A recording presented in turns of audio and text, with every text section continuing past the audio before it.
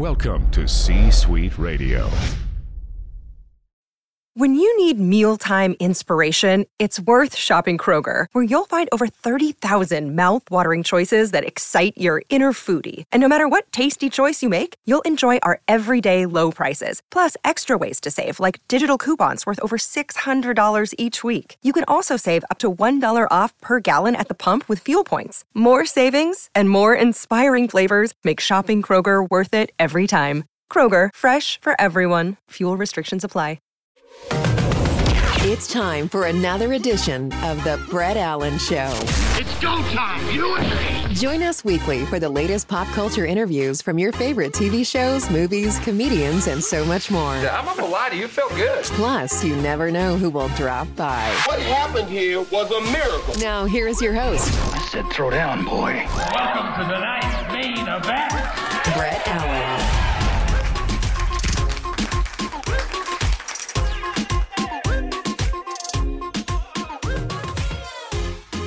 Another episode of the Brett Allen Show, and today we are talking more New Amsterdam. We had Jocko Sims on a while ago, and now we are chatting with the amazingly talented Tyler Labine about this amazing show, which is just about ready to wrap up for the season. Thanks for hanging out with us this morning. It's a pleasure to meet you. Oh, the pleasure is mine. Thank you for having me. Well, this is exciting. I mean, this show has just been literally a wild ride from the start. You keep everybody guessing. And it's been fun watching all the characters change and grow, but your storyline in particular, this last episode, I thought was intense. But from what I understand, the season finale tomorrow, without giving out any spoilers, obviously, is going to wrap a few things up, but also it sounds like some other things might be coming along in your storyline specifically. Yeah, I mean, I think if people have learned anything from watching the show, it's that the ever evolving landscape of these characters is exactly that. It's ever evolving. Even if we're wrapping up, or if we're cliffhanging, it's just leading to another cliffhanger. It's just leading to another twist. I think that's what makes David Schulner and all of our writers very unique. They have a way of totally angering and intriguing their audience at the same time. Yeah, I have never heard it put that way before, but I feel that way about a lot of shows right now that are getting ready to end. I was watching The Good Doctor last night, catching up on that, and I mean, they just really irritated a lot of people, I think, last night with the way that they ended. But I think it's good, though, because it keeps the story going, and it also draws the audience back in to watch and figure out what's going to happen, which I think is smart writing because, I mean, this is all based on true stories and a book and events and things. And so, but you guys have done a really good job of giving the audience satisfactory, to get us our thirst quenched, and then to go, okay, what's going to happen next with Iggy and that storyline too. Little breadcrumbs here and there, we got to keep you fed just enough to keep you alive. It's listen, as a member of the cast and as a fan of the show and TV at large, I get it. I relate. I see people writing things on the internet, and I see critics turning on characters and people getting angry, and it's hard sometimes. It's hard to not conflate yourself with your character, but I have to remember that if you're getting a reaction, you're doing something right. Yeah. If it's passive and people are just dismissing the show, then you're failing. So I think the more reactionary people get, the more it's working. It means we're doing our jobs. So I applaud the efforts of the writers who get slammed a lot, to keep doing that, because one of our writers put to me the other day, in a moment of weakness, I was like, I can't look at the internet anymore, man. People are mad at Iggy. And he was like, yeah, because we're challenging people, if they don't want to be challenged, they wouldn't watch. So yeah, it's just a place for people to vent. And if we're challenging them, we have to hear their feelings on it. That's just the way it is these days. It's interesting that you mentioned that. So at large, you have to stay away from social media and things, I would imagine, because And I try not to look at that stuff too much either, because sometimes people will spoil things inadvertently. But oh, sure, it's interesting. So do you have to physically force yourself to not look at Twitter? Yeah. Go, oh my God, Twitter. They are pissed at him because Twitter was the worst. I got off Twitter because Twitter is like, people love to drag characters, right? That's what they say. I'm going to drag Iggy tonight. And it's like, you can't help it. You put a lot of yourself into a character, and then it just starts to feel like a personal attack. And it's not, even though some fans are mad at me, some of the Sharp One universe is a little angry with me, because one time at the beginning of season 3, I mentioned that I was a little tired of answering Sharp One questions because I had no answers for them. And I was like, what about everybody else? What's going on? And I shouldn't have said that, but the Sharp One fandom got a little bit angry. So there definitely is some Tyler Labine anti-sentiment out there as well. So I kind of got off the internet and was like, I can't do that. That's not, I'm entitled to my opinion. It doesn't matter.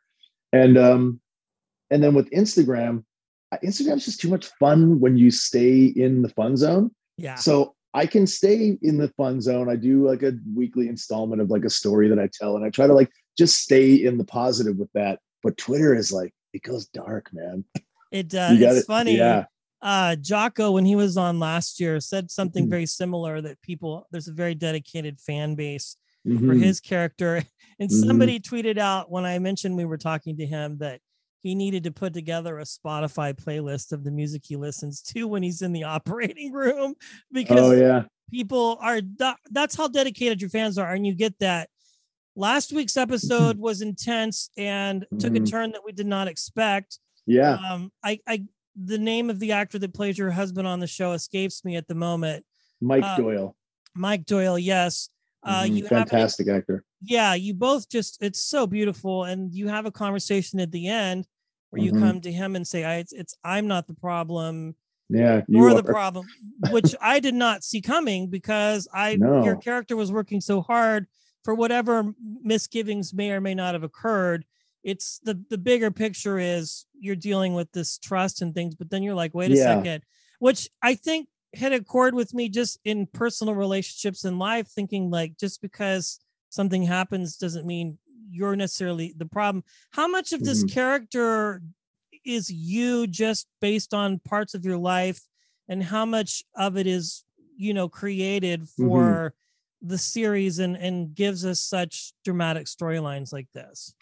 Yeah, I mean, obviously there's a big part of the portrayal of Iggy, which is coming from my well of experience and emotion, that it gets kind of brought into the character. But there have been instances on the show, like with the end of season 2, beginning of season 3, with eating disorders with Iggy. That was all me. That was all stuff that I offered up to the writers, that I was like, hey, if we're going to do like a bit of like a disordered eating storyline, what we could use my real life, story. And they just wrote it into the arc, and it became the whole season arc basically for Iggy. And so that was really vulnerable and really personal. This storyline with Martin has been kind of burning a slow burn since season 1. Iggy tried to adopt a child without telling his loving partner, which even back then I was like, uh-oh. It's like that's pretty, but I was even surprised. That's like a big thing, it's not like, and then like... there've been some things along the way too. Like, and if you go back to that might even be the worst thing. That might even be the beginning of the unraveling, because that was a terrible thing that he did. And then kind of got into therapy a little bit, but then sort of turned the pity party inward and was like, because I don't love myself. And I can relate to that. I went through therapy with my now ex-wife for a long time. And when you're not ready to be honest, whether you're a therapist or not, people are people. And I think a lot of therapists are the most screwed up. They're just good at helping other people. You can lie. You can lie your way through anything. You can convince yourself and your partner and whoever, even your therapist, if you're really good, because you just, or everyone around you is kind of like, they're not ready. I'm not going to invest my time in this. And you kind of, so even back then I was like, this is unraveling really kind of in an interesting way. And then there were a couple other things along the way. And then with Trevor, hiring of Trevor, which could have easily been a moment of honesty, transparency with Iggy. I think Martin even gave him an opportunity. He was like, hey man, I get that he's hot. Let's talk about your hot, intern application. And Iggy didn't want to do it. He couldn't open up about it. Yeah. So I can relate to a lot of that stuff where you look back on some of the mistakes you made.